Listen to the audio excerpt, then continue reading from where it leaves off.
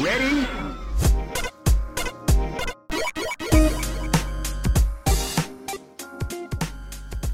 Hello, and welcome to Rhythm and Pixels Video Game Music Podcast.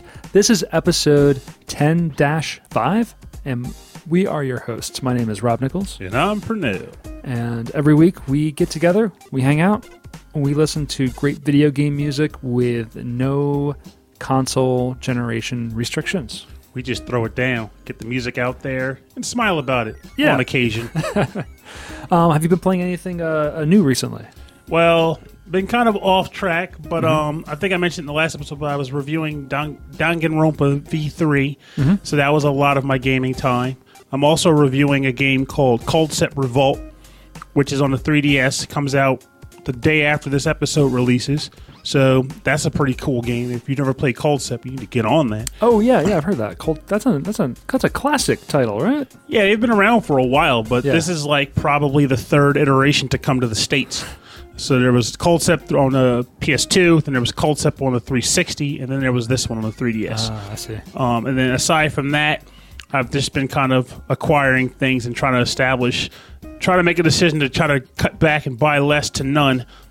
Easier said than done when you constantly want to keep up with stuff, though, but By less, you mean board games, right? a little bit of both, actually.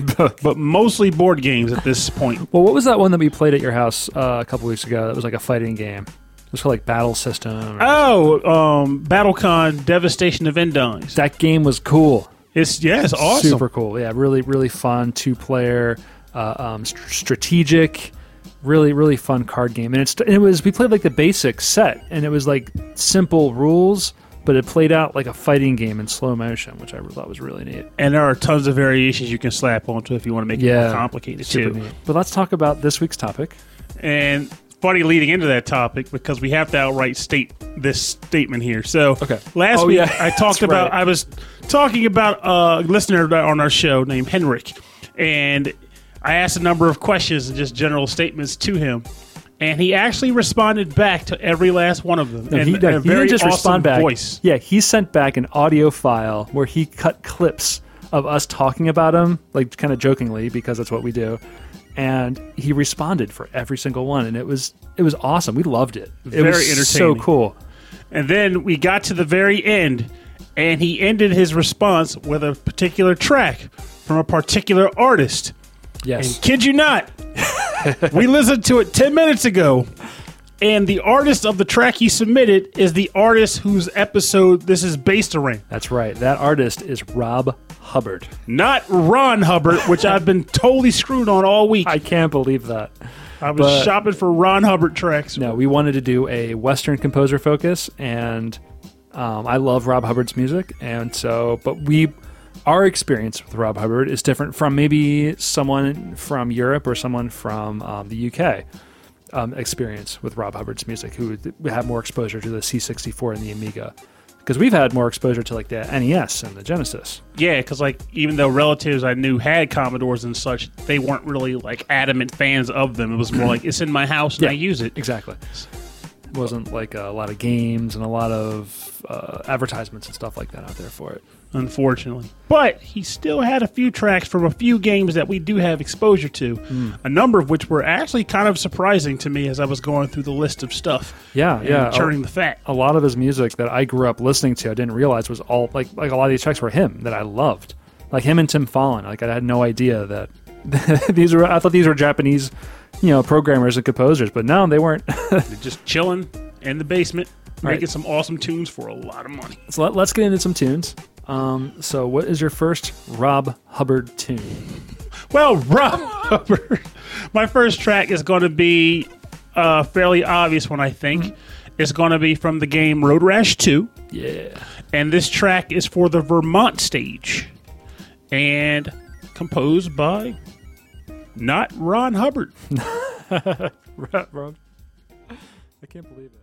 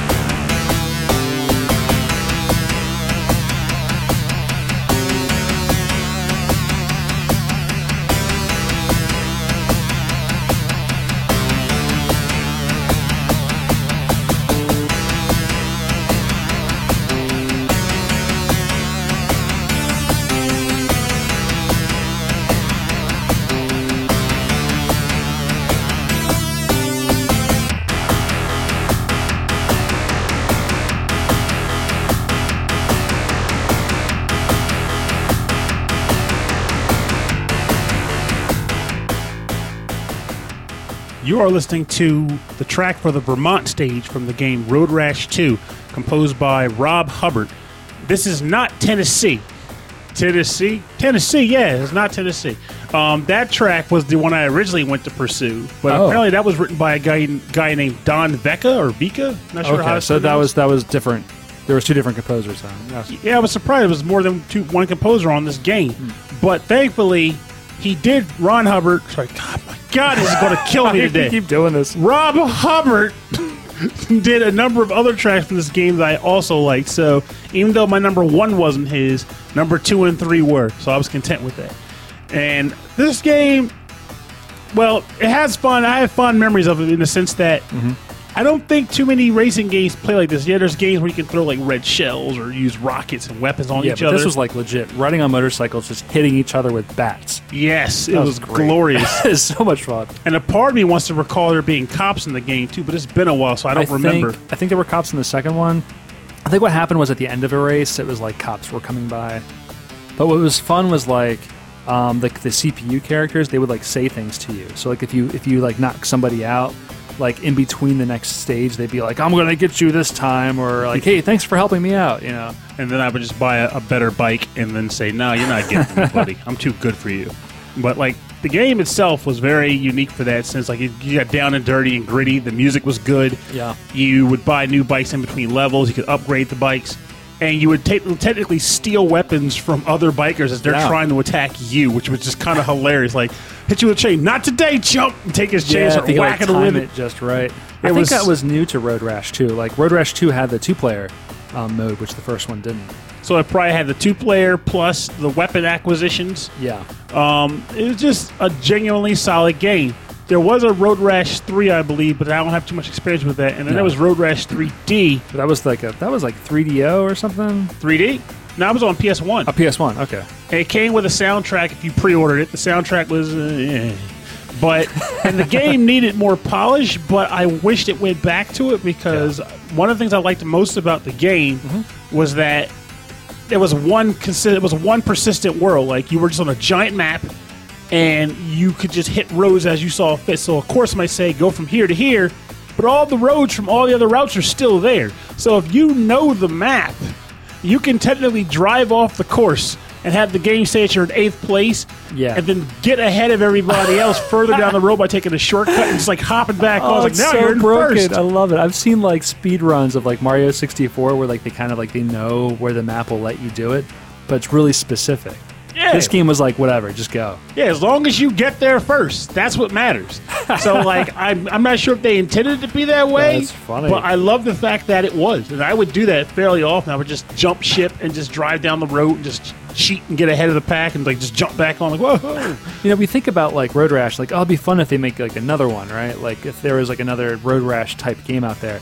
But, like, would that even be relevant now? Yes. No, but think of, like, people racing and just hitting each other with bats and chains. Like, wouldn't you just play Grand Theft Auto? Yeah, but if they put enough polish on this, it would be better. Like, Grand Theft Auto has that, but it's like a side mini game in there. It's not the game. Like, this is like, you want something that's more like specific, like you're racing. This is the thing. Yeah, I mean, like, think about it. You can technically do like high speed races in Grand Theft Auto, but people are still going to buy, you know, not I want to say dirt, but technically dirt does count because you can do off road racing in Grand Theft Auto 5, but you're still going to buy the dirts. You're still going to buy the Forzas, even though GTA has all this, because you want that level of polish and dedication to that type of game. And online play and ranking and all the stuff that comes with. Like, you want the total package. Games. What if Road Rash came out today? What do you think they'd still be on motorcycles? Or do you think like they would like do something different, like segways? Well, if they did Road Rash, they would have to stick to motorcycles by virtue of the fact that they want to run with the name. But or maybe if somebody took a swing at the ATVs, concept. Hoverboards. Actually, hoverboards would be slick. I wouldn't mind seeing something like that. Like, I think we're thinking of different things here. You're talking about a racing game, but different vehicles. Yeah, but I think I'm saying like those like cheap Chinese hoverboards that you see kids running around on. No, or that stupid like standing board where you put your hands to the side, like weird, you're balancing yourself. Yeah. That would be so sad. Road Rash Segway Adventures. Yeah. God, no. Like what would kids be doing? They'd be thrilled. Rascals. You drive rascals. They drive around like there's like a senior citizen, like you get on those little carts. They use rolling pins Dude. and old slippers. Now that would be a game where it was, I mean, not technically old people, but like you'd ride around like on like those little carts or maybe like shopping carts. Oh, yeah.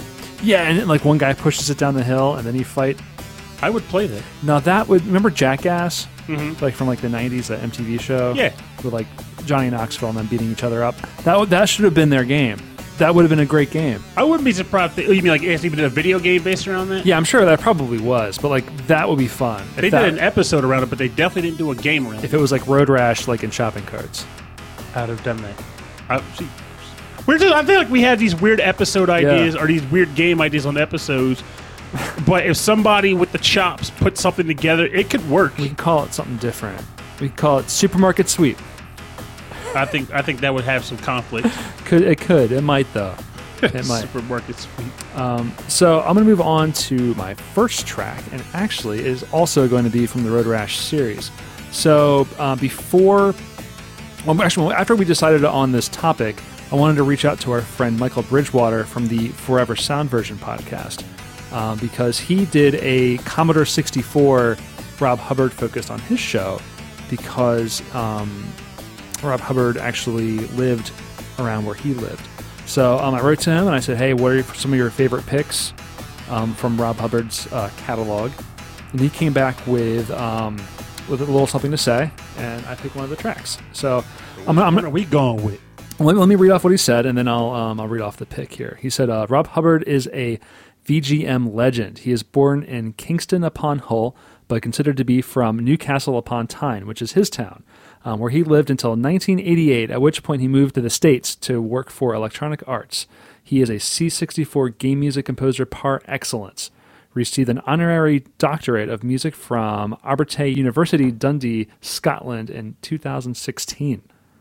So from the picks he sent me, because one of them you've already picked, and I kind of wanted to steer clear of C64, I picked from Road Rash 1. This is Pacific Coast. And he says that it sounds like he's writing for C64 music here, but through the Genesis or / Mega Drive's FM sound hardware. Suitably punchy and bold for when you're blasting down the open road. That's a perfect description for a track that plays on the Pacific Coast. Yeah. And then for another track, he wrote this. I just have to say it. Is that this is what cracked me up. I love this. This is why I love Michael. He said, some people don't understand or like the FM guitar type sounds. I don't understand these people. Neither do we, Neither do we. Neither do we. So this is Pacific Coast from the game Road Rash for the Sega Genesis.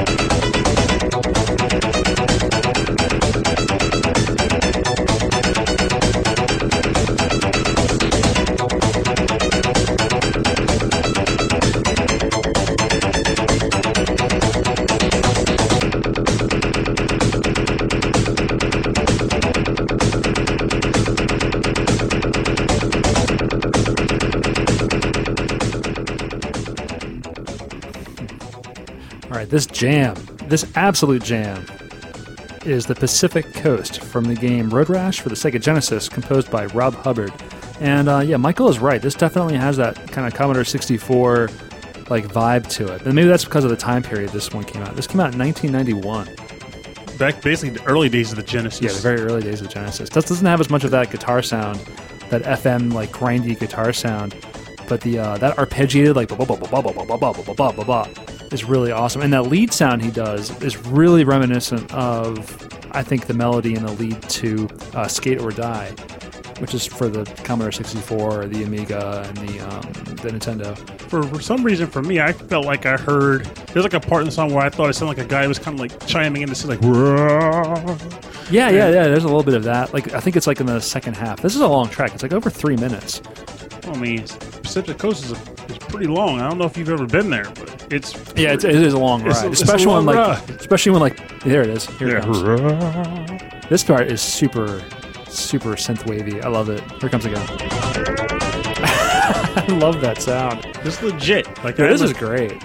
But I will say, as good as this track is, though, I feel like you can definitely tell that, similar to how Road Rash 2 was a vast improvement over Road Rash 1, Rob Hubbard's God bloody Rob Hubbard's tracks have definitely improved between Road Rash 2 and Road Rash 1 across the board. You feel like his work improved over time. Exactly. It's not saying that these tracks are bad. It's just saying Road Rash 2s are much better. Yeah, I think I like this a little bit more, but I think it's just I like that kind of sound like that's coming out of this. It's more like it's more dancey than rock sounded. Like a cha-cha that is. Bad Tusi. I think so. I like a heavier beat. They're not getting exactly like the heavy beat that like Yuzo Koshiro can get from like Streets of Rage. Yeah, but few people can. Yeah, exactly. Yeah, few people make the room to put like that whole 808 kicks into their songs. But yeah, I like this a lot. I think this is a great pick. I like that we're putting a lot of Genesis music in today's episode. Yep, and the next track will be no different because I was also surprised by the fact that we were kind of getting Genesis heavy. And in this regard, this is the track, if I remember correctly, where the description that you gave earlier that Mike had provided was for this track. Yes. Just coincidental that I picked the same track. So we'll see if that FM guitar sound is prevalent as he says. Right. Now, the track itself is from a little game, well-known game, called Lakers vs. Celtics, the early days of Electronic Arts. And it's the title theme from that game. Track composed by Rob Hubbard. Finally.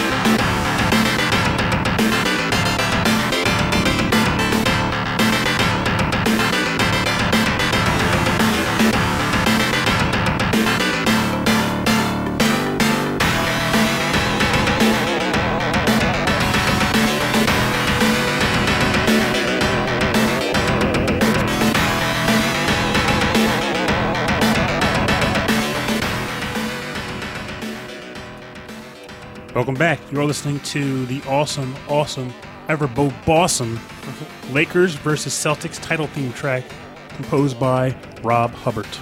This track is probably, along with Bulls versus Blazers, the most reviled track in my Genesis history. Not by virtue of how it sounds, because it sounds freaking awesome.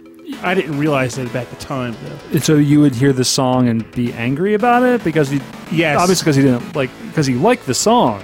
At the time, I didn't, because it encompassed a bad thing, which was my brothers, or in some cases, my brother and his friend shutting off Shadow Dancer or Mystic Defender because they wanted to sit there and play basketball games all bloody day.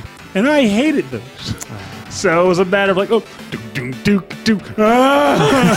to beat the game. Turn this trash off.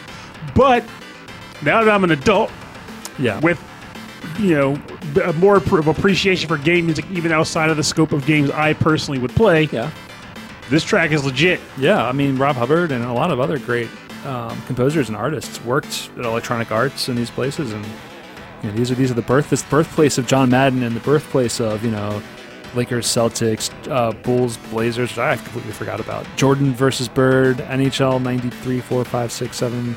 Yes, I think there was a set of I think it was a total of maybe 3 or 4 games within that set of games where every year it was, I think it was whoever was in the championship or in the Final Four that year. So it was there was Lakers versus Celtics, Bulls versus Blazers, Bulls. It was Bulls were on 3 of them because the Bulls were in there every year. Now, I always thought it was just because I grew up in a sports house, and I know that Larry Bird versus Magic Johnson was a thing. Their rivalry was a thing in the 90s. So I figured that because at the same time there was the Jordan versus Bird one-on-one. Yeah, that was on. Was that on Genesis or NES? That was on a lot of things. I had that on my Apple II. Oh wow! Or one of those. Yeah, I think it was an Apple II. No, I'm actually positive it was also an NES thing. That's why I feel like I remember. Yeah, it was on NES also, and Rob Hubbard did the music for that. But yeah, there was a lot of rivalry type basketball games that came out, and Rob Hubbard did a lot of the music for those. So in that case, I can say thank you, Rob Hubbard, for making an awful experience into something with awesome audio. A little more bearable. This is a really fun track. Again, it's kind of long form. It's got some really cool, chunky guitar sounds. Yeah, this definitely encompasses the FM guitar sound that Michael mentioned earlier. Yes, definitely. So good. But it's a deeper sound too, and he's got a lot of extra melodies and chords playing on top of it. It's a really well composed track. This actually makes me want to listen to not Rob Hubbard, mind you, but it makes me want to listen to the Kid Chameleon soundtrack now because there were a lot of tracks in that game that used FM guitar. Yeah. And it used it to glorious effect for that matter too. So yeah, it was cool how on the Super Nintendo they do a lot of sampled sounds, and so the guitar, you think of the guitar sound from Final Fantasy VI and Final Fantasy V. It sounds close enough to a guitar, but then you get into the Genesis, it was completely different. Yeah, that's why I always have that argument or discussion, quote unquote, with folks regarding Genesis versus Super Nintendo, and I always felt even though to me they both graphics and sound, I was fine with both components on both systems. But if you were going to talk about, betterness, graphically due to color, Super Nintendo was always on top for me. Yeah, it was brighter. It was brighter and more colors. Colorful, and more it felt more animated, more live. Genesis, even though I think the majority of my favorite OSTs were on Super Nintendo, I can't deny that because that's where all the RPGs were. Yeah, the majority, mind you. I felt like the Genesis had a very special place because I felt like technologically the Genesis was inferior for sound production, but the people who put the music on there did a ridiculously good job with what they had, thus resulting in things like FM guitar sales. Yeah, I think it's just different where it was a time where for games people wanted to compose music that sounded like a full rock band or an orchestra, but they just approached it from different ways because of the hardware that was available and also the technology of sound synthesis itself at the time. Sampling and everything was still very primitive, and the way they were able to compose music using sampled sounds or synthesized sounds was still in its early stages. so the Nintendo they said, you know what, we're not going to use a classic sound generating chip like the PSG from the Nintendo, which only can do a couple different sound waves. We're going to use sampled sounds only. Where Sega, I mean, and I think it makes sense from a Sega standpoint. Like all of their arcade games up to that point used Yamaha FM synth chips, that they would just throw it into their Genesis. Just keep it going. Keep it going. And I mean, it also contained the PSG that was used in the Master System. So it was always a combination of the two. So it had them both? Had them both, yes. Oh, okay. And that's how you get... They would use it to different effect. You don't really hear it so much in these tracks, but yeah, so it kind of makes sense. But they approached it from two different ways. And for me, one's not better than the other, but the Genesis is far, far superior, yes. How does that work? One's not better than the other, but this one's better than that. You know, that's just the way it goes. And to prove my point, I've got another Genesis track for you. Oh. Yes. This is the title theme, another title theme, because that's the classic EA, Rob Hubbard C64 way. You get one title track and no other music. Oh, we're going further down the rabbit hole of despair for me, aren't we? Yes, we are. This is for John Madden Football. Oh, God. Football. I was ready for a game of football. Not me. Yeah, I've only played one football game that I liked, and it was not this one. This is the title theme to John Madden Football for the Sega Genesis, again composed by Rob Hubbard. And I've got to tell you, I love sports music, and mainly for this style of song. This is so much fun. All right, so title theme, Rob Hubbard.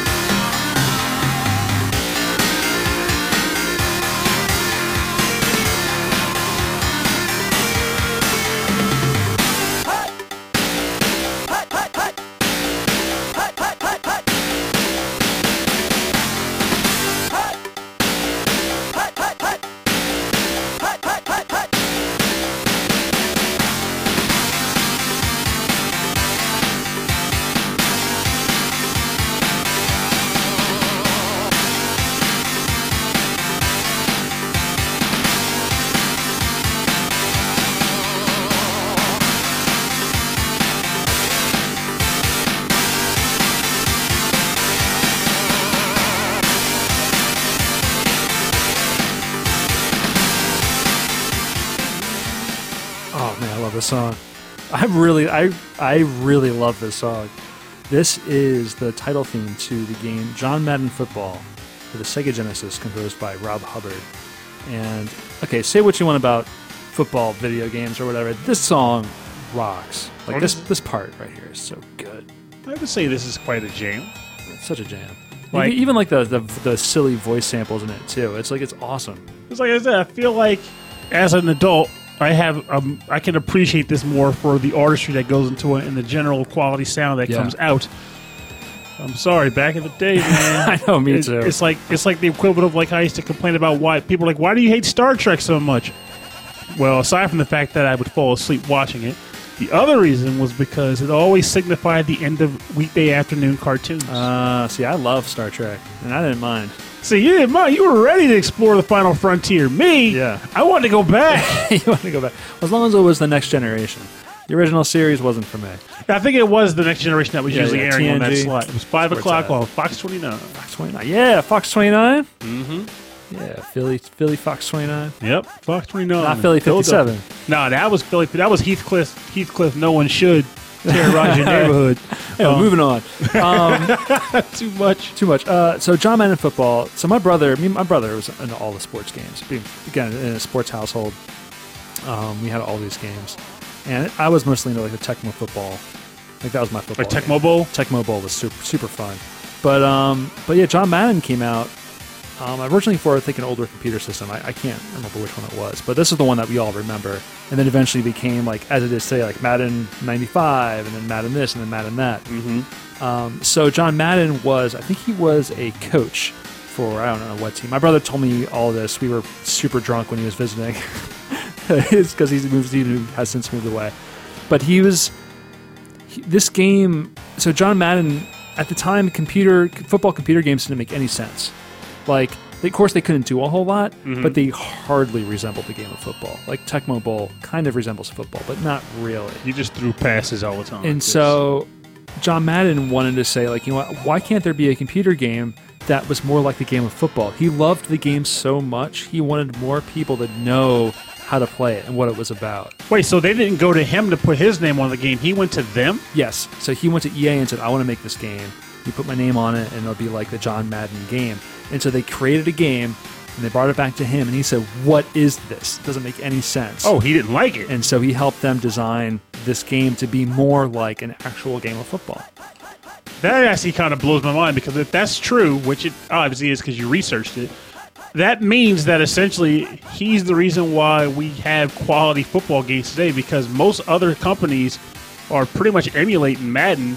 Yeah, it's the whole thing. Well, I mean, nowadays, like, yeah, it's all about simulation, but he wanted to create a game that was fun, but still simulated the actual game of football, so more people could understand and appreciate the real game of football.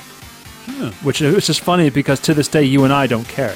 That is very much true. It didn't work on us. It did not work on us, but you gotta respect that, right? Like, that's super cool. oh no, it's awesome Yeah. because while we don't play them, like I said, Madden is up to what, like, it's probably, if you did the math, it's probably up to like almost its 20th iteration. Yeah, it's up there. It's way up there. So if you think about it in that regard, not only is the series extremely successful, but it's successful with the audience that it was meant to really hit with, which is football fans.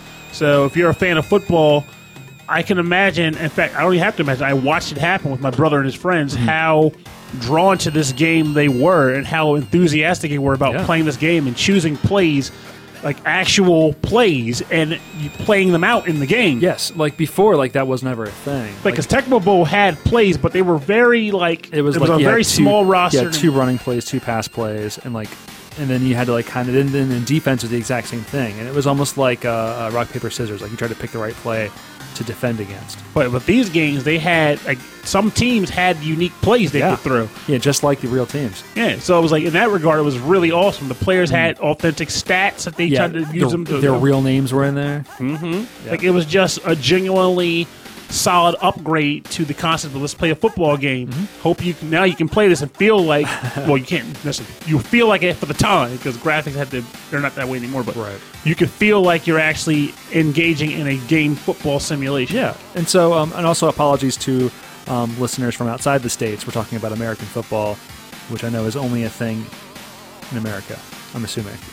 We should now. I feel like we got to have an episode devoted to like soccer, so we can put like freaking like Kunio-kun game tracks on it. I was talking to Michael about that. I think on Twitter. I was like, yeah, we totally want to do a soccer game. It'll just be my excuse to throw Kunio-kun tracks in. So, well, there's a lot of them, and like they are loved. Like the Madden series in America, they are loved all over the world. Yeah, FIFA. Actually, I don't even feel like I want to say it, but I'll say it in that episode too. But funny enough, I actually bought. That was the first sports game that I like tried to really get into was FIFA. Oh yeah, because I always felt I didn't know that. I It's like bought I've learned something new about you. I bought FIFA on the N64 Oh, and actually played it. Like as he would sit down. were you interested, or were you trying to, like, because someone else played it and you wanted to play with them? I was interested. Like I felt like this could be the sport I would like. Oh, cool. Like so, I was like, I'll invest in it. And the music in the game was legit. It was legitimately good. How did it work out for you in the end? I found myself entertained by it. Yeah. But the problem was, and this is a big thing that all sports games have that kills me, they're silent. Yes, like that's why we have title themes that are like 3 minutes long, 4 minutes long, and then like nothing. And then the game is silent. And I don't like. I mean, heck, Mario Chargers is like a freaking cartoony soccer game. And that game is silent in the game. Yeah. It's like, come on, man! At least give you the option to turn it on and off. Yeah, Because I want music while I play. Well, I think because you play these sections of the game that are like 10, 15 minutes long, and they can only compose music that was like maybe 3 or 4 minutes, and they would have to loop it so many times. I'm guessing. Or maybe there's only so much space on the ROMs. Honestly, I think what it boiled down to was that this is a personal thought. There's no research done here, but I personally believe it's because they feel as though people just don't want to have music while these games are in effect, due to the fact that it's just a sport. They want You to think engage it's the in people? sport. The people are wrong. The people are wrong. Yes, the people are wrong. I want music in the game. That's why it should be toggleable. Like, give me the option. Yeah, just do it. I mean, they already have licensed tracks on half of these things now. Just give me the option to play Well, menu music yeah. in the game. The landscape is much different these days. Yeah, it is. But even back then, it's like, just give me the choice. Let me decide on that. All right, well, let's go on to our. What else is the other thing that's running long is this episode. Well, this is true, but hopefully it's We've not got a some- bad running long, and it's a good running long. This is great. I'm loving all this Rob Hubbard music. So I think we're on to you, right? Mhm. Yes. What you got? I'm hoping this is the track that I intended it to be. We'll find out if I screwed up, folks. Guess we will. Oh, yeah. So the track that I picked is from the fantastic classic Skate or Die 1. Yes. And it is the Skate Shop theme from said game, composed by Hubbard Rob. And you picked for the NES. Yes.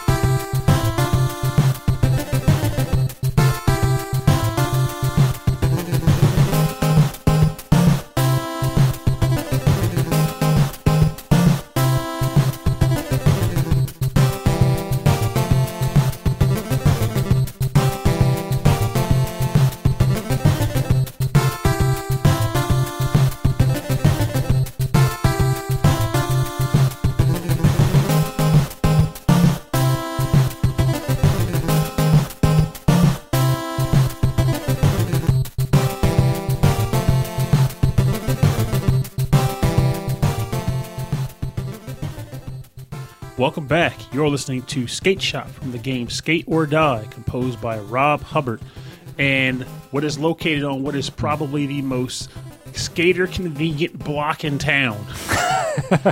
You can skate on into the skate shop and pick up gear from the one and only Rodney Dangerfield. As he offers you awesome. I think it's just Rodney, or is it Lester? It's probably Lester. I don't remember but There's two of them. No, he's Lester. Lester. But he looks so much like Rodney Dangerfield that I have no doubt that. Well, there is one named Rodney. Really? Yeah, there's Rodney and Lester. Must be one of the sequels or something then. Maybe. I know Skate or Die 2, The Search for Double Trouble, has Rodney and Lester in it. And one of them sells you skateboards, and the other one sells you items. That makes sense, yeah, because in Skate or Die 2, you had it was more like a weird side scroller. Yeah, an adventure game. I was obsessed with that game. But I love this track. I love the fact that even as a kid, I was like, this is totally Rodney Dangerfield. But this is a cool pick. The theme song is just iconic. You picked this one, which is super fun. Yeah, I like this theme song, but this for me has always been my favorite track from the series. Even Skate or Die 1 and 2. Never played Ski or Die, so I don't know anything about that. Yeah, I'm not familiar with that at all. But I'm most familiar with Skate or Die 2. But this one, especially for the NES, it sounds really clear. Like the bass is really clear and the drums are really clear. Hey, it's one of my favorites. It's simple but extremely, extremely effective. Yeah, super effective, one might say. It's a genuine, calming track from a much quieter time. It was, yeah. I remember playing Skate or Die on a friend's PC. It wasn't a PC, but I think it was an Amiga. He had an Amiga, and we played this. We had like those little tiny little joysticks. Mm-hmm. We tried to play the jousting game, and that made no sense, and all that other stuff. Oh yeah, I can honestly say for a fact that I was abysmal at this game. Oh, it's like I was weird. not good at handling the controls. It was very hard, very very hard to figure out, especially without any manuals to tell you what to do. But I can say it was worth the effort because the jams were good. The game was very unique at the time. Yes. There was no Tony Hawk, and Tony Hawk in his own right isn't like this. Tony Hawk is his own beast. Yeah, I think this was actually pre-Tony Hawk, like before Tony Hawk actually like took over the scene. It was definitely before he took over the scene, but I thought you were going to say this was before Tony Hawk took the skateboarding. Meanwhile, I can't even go downhill standing straight up on a skateboard. Yeah, I can't do roller skates. No, I can't do any of that. So I have like no balance. I can barely stay on a bike. Yeah, I'll keep video games. Yeah, I know. And those I feel like a superstar. Well, this is a good place to talk about one thing that I learned. So Rob Hubbard composed this for the NES. He also composed the original music that was on the Commodore 64. Okay. I think was where the game originally came out. And on the Commodore 64 has the classic SID chip, which is a 3-channel sound processing chip, which had like filters and stuff. It has a very specific sound, but only 3 channels. And for this game, he was able to sample on a 4th hidden channel a guitar sound. So he discovered a back channel. So I don't think it was him. It was someone else named Paul, and I'll come up with his name later. It's called Paul something or other. And what they discovered was that by changing the volume on one of the channels, just changing the volume, it created a clicking sound. And that was just a glitch. But they found that if they could do it tens and thousands of times a second, they could actually recreate a waveform with all of those clicks, feed it 2-bit samples, and replay samples using noise generated from playing with the volume. So it's technically a 4th channel.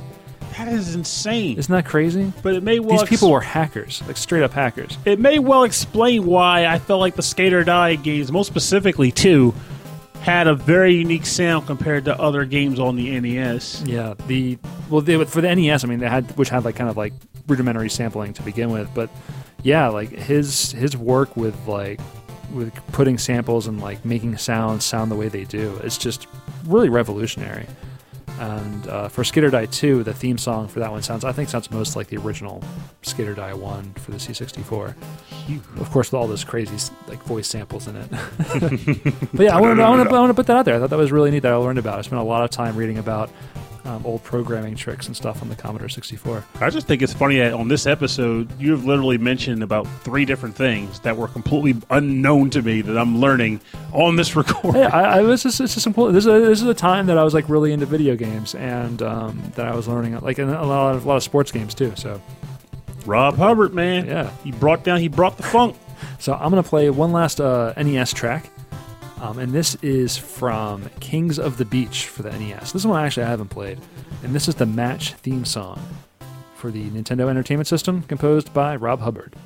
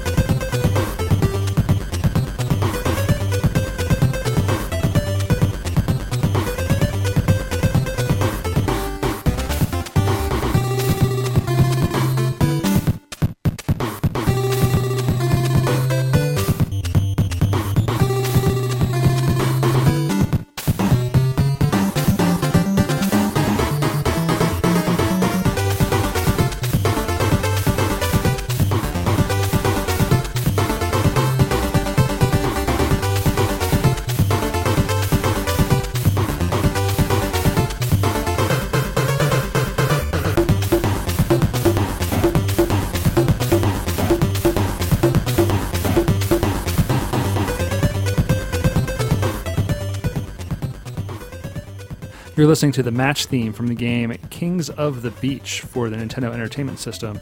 And listening to this again, I'm like, these Skate or Die, Ski or Die, Kings of the Beach, these are developed by Konami and published by Ultra.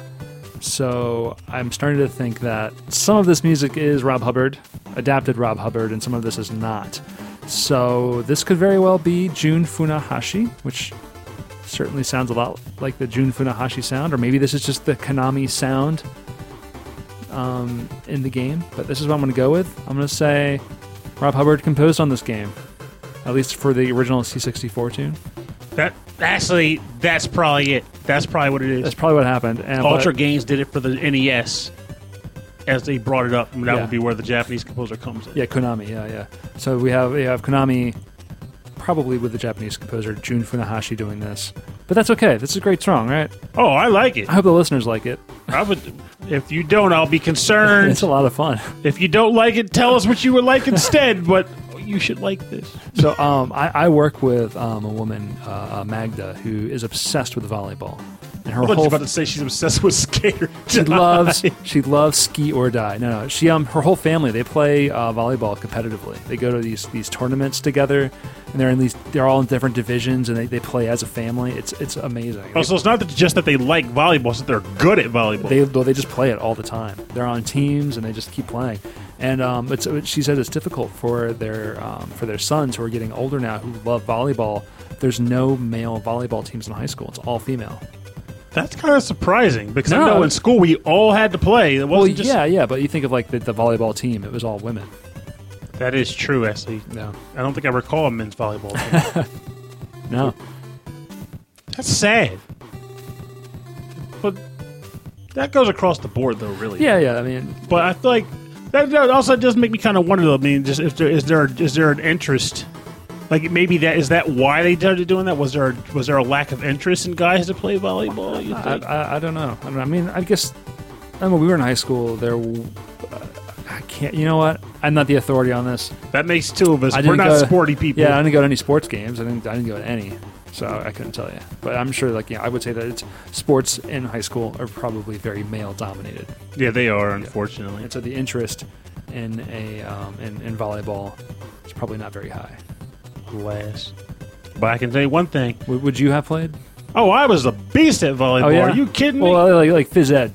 Yeah, in phys ed volleyball, yeah. I mean, don't get me wrong. I'm sure the pros would mop the floor with me, but in grade school, when it came time to do sporting events in gym, I was bad at basketball. I was bad at flag football.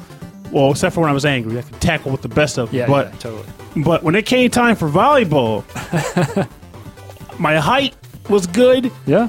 And I was able to do a lot of stopping. I was able to stop the ball very often. The only problem I had was controlling, as dumb as it may sound, controlling my power with hitting the ball. Oh yeah. I would hit the ball and that go thing would too go far, flying yeah. skyward. It just shoot across That's the what you terrain. do, man. When people were like, "Oh, but you're so tall.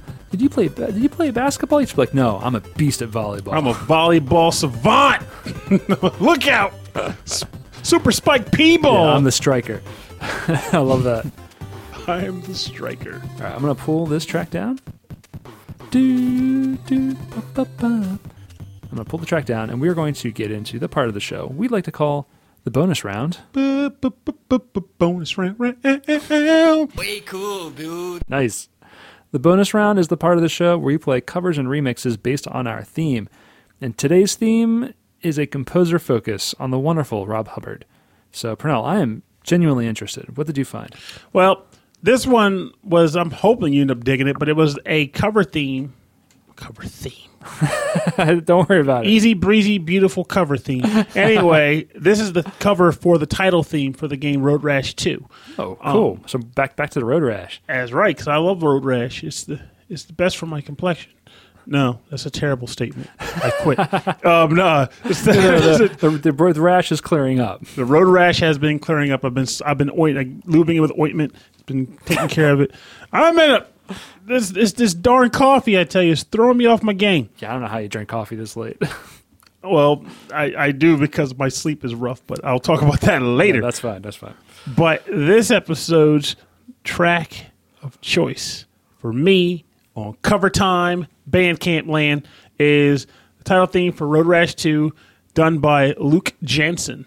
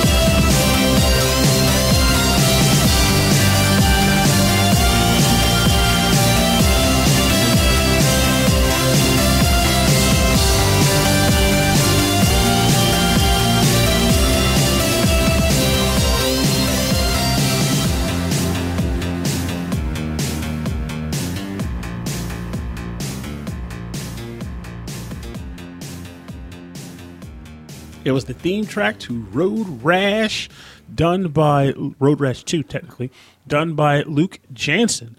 That track was lengthy, but to me, quality lengthy. Oh man, it was almost dreamlike, and all of those like long sweeping synth sounds. I was just falling into that one. That was so cool. I just was trying to picture. I felt like it made me think of a concept of like a person like in like a white suit, like with a nice tie, strutting down like a Miami street. Yeah. Swiffing a martini glass in his hand because apparently he's just that awesome that he can carry it across town like he does. To me, it gave me the feeling of like riding, for me, like driving, but like on a long highway with like lots of hills and dips and stuff. Yeah. Kind of like soaring through. In a white suit. Okay, only you are going to get this, and maybe like a couple other people who listen to the show, but like 3 or 4 in the morning, super late at night on 202. Driving past the Concord Mall. Yes. And the road kind of dips and sweeps. Yeah, it comes into the valley and comes back out. But it's like super late at night, so there's no one on the roads, and all the lights are green. It feels really, yeah, you listen to this song. Just cruising. Yeah, that's just cruising. That's just cruising music. All right, so my track. Is it cruising music too? No, it's Cruising Exotica. Actually, I cheated a little bit. This is from the band Press Play on Tape, in which Rob Hubbard plays. That's not cheating. He's in the band. He's in the band, and he plays arrangements of his classic music. So this is from the game Monty on the Run for the C64, which is like amazing, amazing classic tune from his band Press Play on Tape. And you can find this. I've only been able to find this on YouTube, and it's a pretty darn good recording of it. So I wanted to play this for you. Let's hear it. I'm curious.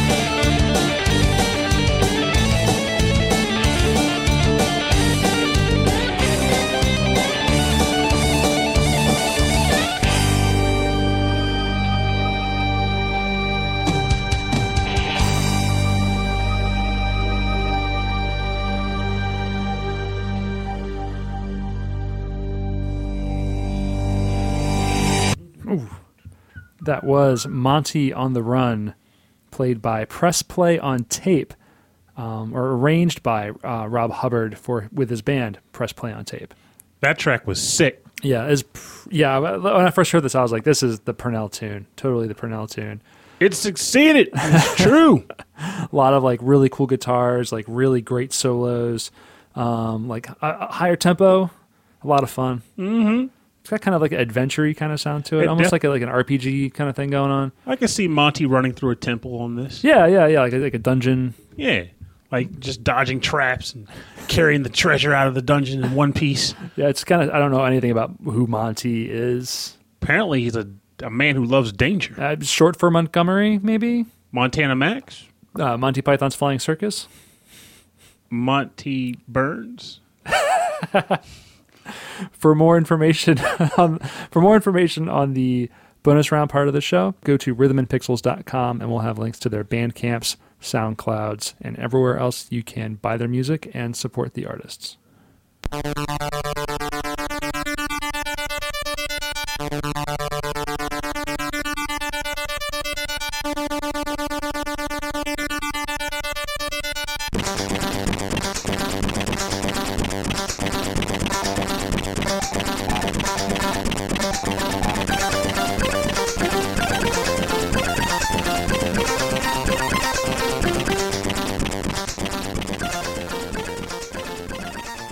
Thanks for joining us on Rhythm and Pixels, episode 10-5, our focus on the composer, amazing classic composer, Rob Hubbard. Not Ron Hubbard. No. And also, specifically, his work for the Sega Genesis and maybe Nintendo? Yeah, we dug down on those two systems heavy, but it was all for good reason, and it resulted in awesome picks. And definitely seek us out on Facebook or wherever if you want to correct us there. I love to get more information on that. I couldn't find a whole lot of who composed which songs for which system. Things get a little hazy. Yeah, I feel like in earlier games specifically, they weren't so focused on who composed which tracks. It was just, I worked on this game, give me credit. Or in the case of some games, as we know, they just gave them pseudonyms because they didn't even put that much effort into being concerned about it. It was like, I'm Crazy G. But it felt like the right thing to do to finally actually end on an actual Commodore 64 track of his classic Sanxion Loader theme. Loader! Yes, I got to hear more Loader themes. Another thing I researched, that I fell into research on this episode, was why there were so many Loader themes. So for the Commodore 64, most games were on actual tape, like audio tape. Mm-hmm. And you would load the game from the tape into the machine, but it was so slow. Like it would take 30 minutes to play a game. To load a game into memory. I remember we did that episode with Michael. Yes. And I had picked the track from Gianna Sisters, and I was confused why it was called Loader Theme. Yes. And it was because you explained this is why. So how loaders work. One of the programmers developed. It's called the Ocean Loader, or it was on a lot of Ocean games like RoboCop and Terminator. Oh, Ocean Software. Ocean Software, yeah. But it was just it was used a lot by Ocean games. But he developed a way to speed up the process, make it faster. Oh, cool. And so it took a matter of 5 to 10 minutes. And so while it was loading the game, it couldn't do anything else. But the SID sound chip, had plenty of time to do whatever it wanted. So they would write these long, elaborate tunes to play while the game was loading. This was also the opportunity for them to combat software piracy. Because if a game was just loaded from an audio tape, in those days, suddenly, having those boom boxes with two tapes, you can just record from one tape to the other. How easy would that be to copy a game, right? Yeah. So they would do a lot of weird, glitchy stuff during these loader tunes to combat piracy. Yeah. So there's a lot of weird programming stuff that goes on behind the scenes, which influenced why we have this music and why it's as long as it is, and it's just really cool why they're called the Loader theme and why it's sometimes the only song for that game. And the rest of the game is completely quiet. Yeah, but it gives you something to listen to, something cool, and it gives them all the time in the world to make this amazing music. It's also interesting because I wonder, I haven't played enough of the games to make this distinction, but I wonder if they sometimes go, this doesn't even have to fit the theme of the game, it all can just sound awesome, and we'll throw it in for the loader and just go with it. Yeah. Yeah, I wonder. Yeah, if maybe they've composed these tunes and then adapted them later on. But I doubt that because of how how difficult it was to compose for these systems. It was a lot of programming, a lot of machine language like Z80 or whatever they were using at the time, machine code. So before we sign off, we'd like to thank our Patreon subscribers.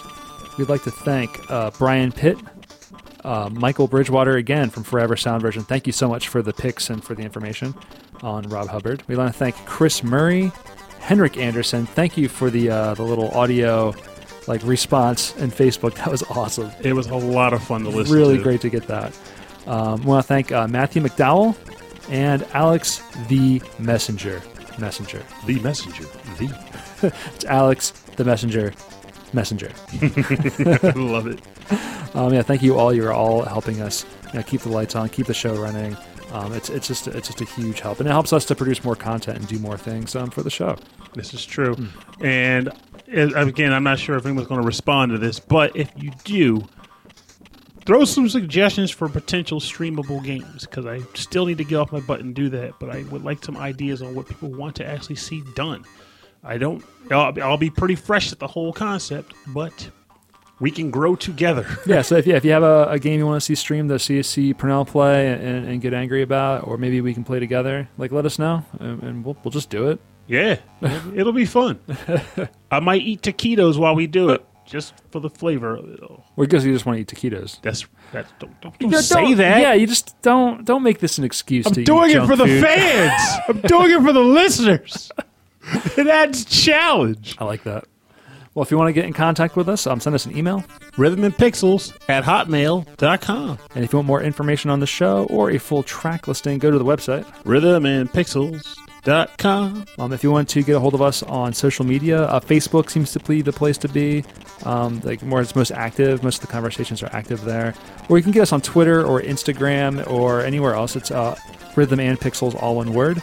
If you'd also like to maybe help out the show, if you're feeling generous, every little bit really helps. Go to patreon.com/rhythmandpixels. That's really great. And then I guess lastly, you should mention the shirts. Oh, that's right. Yeah. Go on Facebook. We have a pin to the top of our little Facebook page there. We have some really cool branded Rhythm and Pixels apparel. I got a hoodie. I like it. You like it? Yeah, I'm going to have a t-shirt in the mail pretty soon. So. Oh, yeah. Yeah, I'm excited about that. So check that out. I think it's at teespring.com/ I'm not even going to... Don't even try. Yeah. It's probably like a bunch of numbers and letters. No, our name's in there somewhere. Surrounded by numbers and letters. Numbers and letters, and it's all hashed out. Yeah, I don't know. So that's it. Tune in for next week. We've got some really cool themed episodes planned, and we're going to have our 100th episode pretty soon. So we'll be having some suggestions and some things about that. It'll be a jam. But right now it's getting late. It is very true. But for you, your day might be just getting started. So seize the day. Do your best. Drink tea. Drink a whole lot of tea. Better than coffee. That's what we do. That's right. We said it. You know what? I don't like coffee. You drinking coffee right now? Yeah, doesn't mean it's better than tea. Tea is better than coffee. All right, well, this has been the Rhythm and Pixels Video Game Music Podcast, Super Tea Drinking Podcast. That's right. Yeah, tea for life. Tea for life. My name is Rob Nichols. And I'm Pernell. Thank you for listening, and have a wonderful week. And remember, simply put, creativity, creating, getting your hands into the muck, mixing them around, pulling out something, shining it off and saying, this is my baby. I did this. There's something to be said about that. We are creators by nature, in a sense. And by not doing something creative, you are depriving yourself of something glorious, something fulfilling. It may feel hard to determine something that you can create. I'm living proof of that. But I can also say that when you do come up with something, no matter how ridiculous it may be, you'll be glad you did. Cook a meal. I don't know. Cook a meal. Write a few jokes. Come up with a skateboard trick. I don't know. Beat Tony Hawk Jr. Any number of things you could do. As ridiculous as it may sound, just try. Stick figure comics. Anything. You'll be glad you did. Trust me on that one. Have a good night.